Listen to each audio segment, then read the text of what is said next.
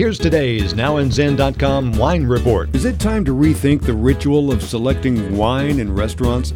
Robert Joseph says it is. He writes on Drinks Today that a guy who's involved in a lengthy discussion with a sommelier is about the same as someone on their smartphone at the table, disconnected from the social event the wine is supposed to augment.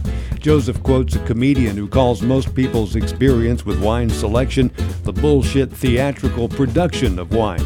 That comic says most people have no idea what a wine list means, they just look at the prices. He also cites the presentation of the wine as needless.